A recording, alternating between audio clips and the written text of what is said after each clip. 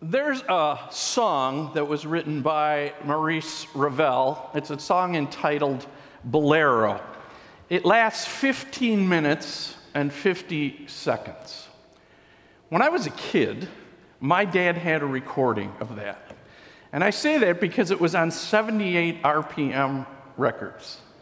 And it took 5 discs for that whole song, front and back. It came in a box. I'd never seen a recording that came in a box before. Can you imagine that? Can you imagine listening to 5 record albums front and back? The song's constantly being interrupted all the time. It wasn't till later in life that I got to hear it in its complete entirety without any of those interruptions from flipping the discs over. You know, I say that because the Psalms are divided traditionally into 5 different books. I want you to see this on the screen. Those 5 books are divided this way. Psalms 1 through 41 in Book 1 are called personal psalms. Many of those of David's lament in his life and the things and the circumstances that are going on for him. Books 2 and 3, 42 through 89, are national songs that talk about the nation of Israel and God working with them through many of the things, the trials and the tribulations. And books 4 and 5, Psalms 90 through 150, are what are known as the liturgical psalms, the praise of God psalms. Today, Psalm 90 is one of those liturgical, the praise of God psalms. You know, many of the Psalms, we don't know the author. We know that many of them were written by David, but many others weren't. This Psalm, Psalm 90, we know the author. The author, it tells us at the beginning of the Psalm, is Moses. And the Psalm is what I would call reflective, of Moses looking back on life. But I want to put it in perspective. I want you to think about this. Moses writing this Psalm. Think about who Moses was.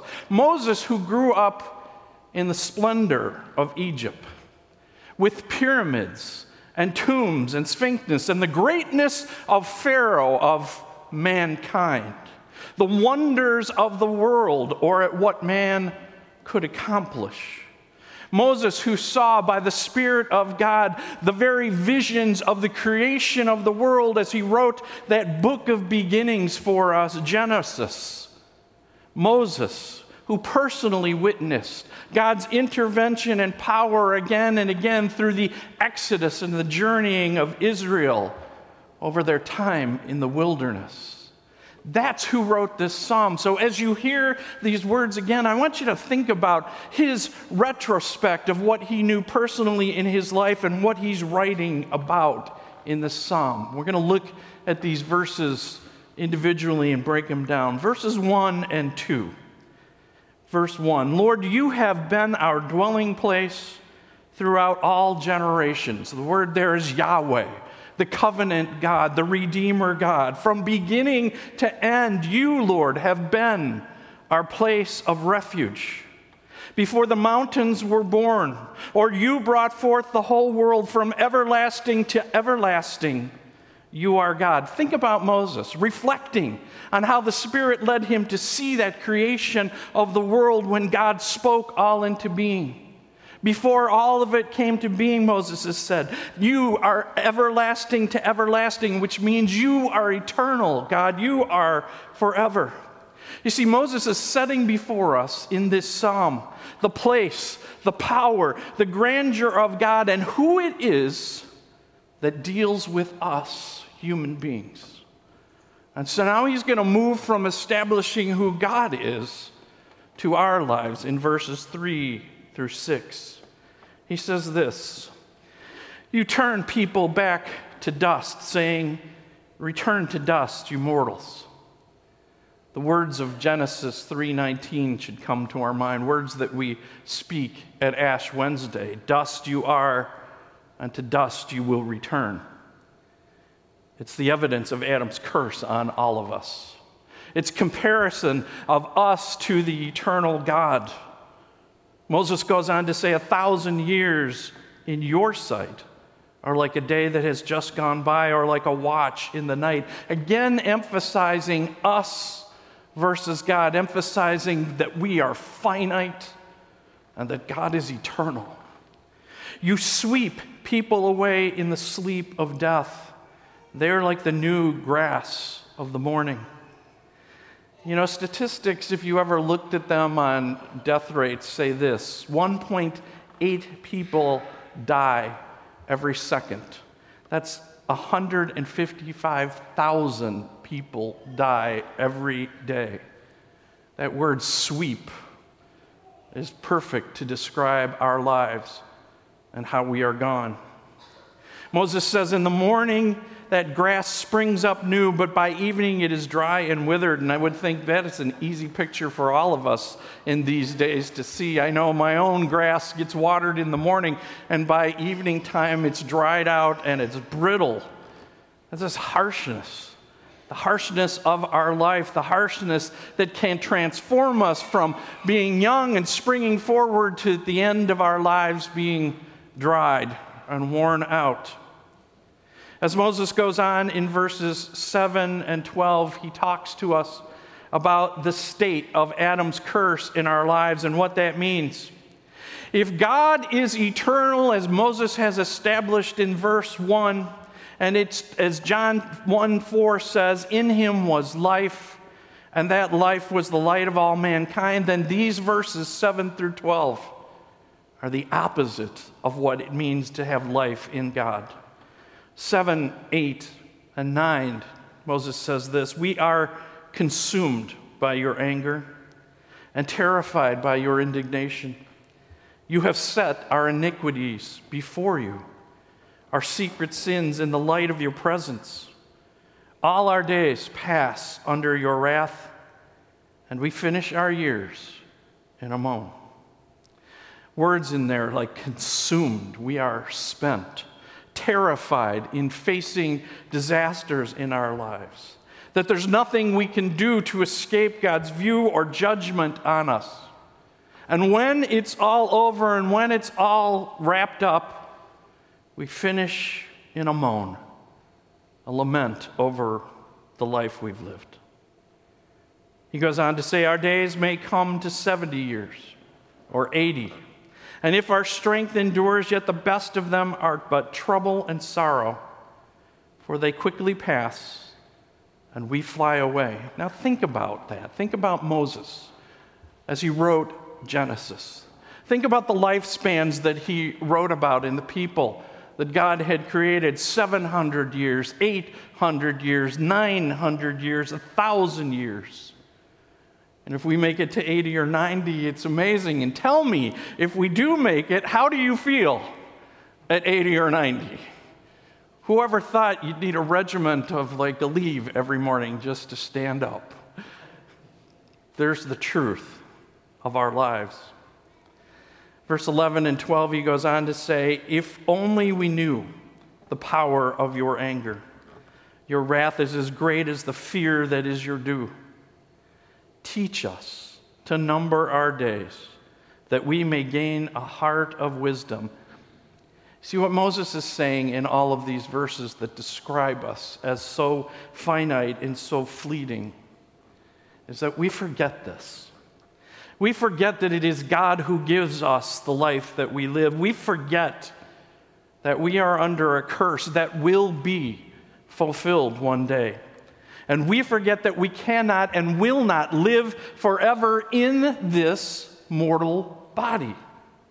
Paul says that in 1 Corinthians 15:50 when he says this to us: I declare to you, brothers and sisters, that flesh and blood cannot inherit the kingdom of God, nor does the perishable inherit the imperishable. And yet, what Moses is saying, yet we think it will, and we prove how unwise we are. And if we stopped there, if we left it there in that psalm, all it would do is drive us to despair, to look at life, to see how fleeting it is, to see how empty it will become. But Moses doesn't leave us there. Neither does our God. Like Peter said to Jesus, Lord, to whom shall we go? You have the words of eternal life.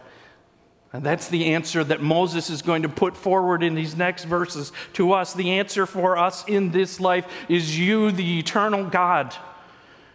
Verses 13 through 15, he writes, "Relent, Lord. How long will it be? Have compassion on your servants. Yahweh, you are the one in which we find rest." In verse 3, God said to us, "Return to dust." But here we say to God, "Relent, turn back to us." Have mercy is what we are crying. That ancient cry in the liturgical words of the church, "Lord, have mercy. Christ, have mercy. Lord, have mercy." And remember what those words mean. What we're saying is, Lord, we are helpless and we need rescue. And our God does.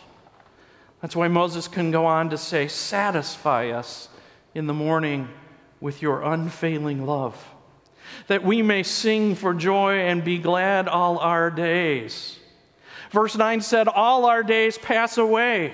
But here it is God's mercy to his people, his unfailing love. And if God's love is unfailing, then it is eternal. Then this morning, where he says, "Satisfy us in this morning," will last forever, versus grass that is here in the morning and gone by the evening. He says, "Make us glad for as many days as you have afflicted us, for as many years as we have seen trouble." If what we see and experience in this life is perishable and fading, then what we have from God, which is hidden, is forever. Peter says that in his epistle, verses 3 and 4. He says, "Praise be to the God and Father of our Lord Jesus Christ. In his great mercy, he has given us a new birth into a living hope through the resurrection of Jesus Christ from the dead, and into an inheritance that can never perish, spoil, or fade." And then finally, Moses wraps it up in verse 16 and 17 when he says, "May your deeds be shown to your servants, your splendor to their children. May the favor of the Lord our God rest on us. Establish the work of our hands for us." Yes, establish the work of our hands. May our words of blessing, saying, "Lord, do this for us," our brief and temporary life here, by the mercy and the eternal love of God, are transformed from futility to celebration. Paul says this in 1 Corinthians 15:58. "Therefore, my dear brothers and sisters, stand firm. Let nothing move you. Always give yourselves fully to the work of the Lord, because you know that your labor in the Lord is not in vain." We can worry, and we can fret, and we can lament, and we can fear, and we can curse this life. Or we can hear the words that Jesus spoke in our gospel today. So do not worry, saying, "What shall we eat, or what shall we drink, or what shall we wear?" For the pagans run after all these things, and your heavenly Father knows that you need them. But seek first his kingdom and his righteousness, and all these things will be given to you as well. You see, Moses doesn't leave us in the middle of that psalm in a place of despair and anguish. He leaves us in a place of blessing, of God working through our lives, of God caring for us, of God providing eternal love and blessing on us because we are his people, because we have been baptized into Jesus Christ, because we have that inheritance that will neither fade nor spoil nor ever be gone, because of the blessing Christ has given us. I want to close with words from another song. It's by an Irish singer and songwriter by the name of Robin Mark. And the title of it is "When All Has Been Said and Done." And he writes this: "When it's all been said and done, there is just one thing that matters. Did I do my best to live for truth? Did I live my life for you? When it's all been said and done, all my treasures will mean nothing. Only what I've done for love's rewards stand the test of time. Lord, your mercy is so great that you look beyond our weakness and find purest gold and miry clay, turning sinners into saints.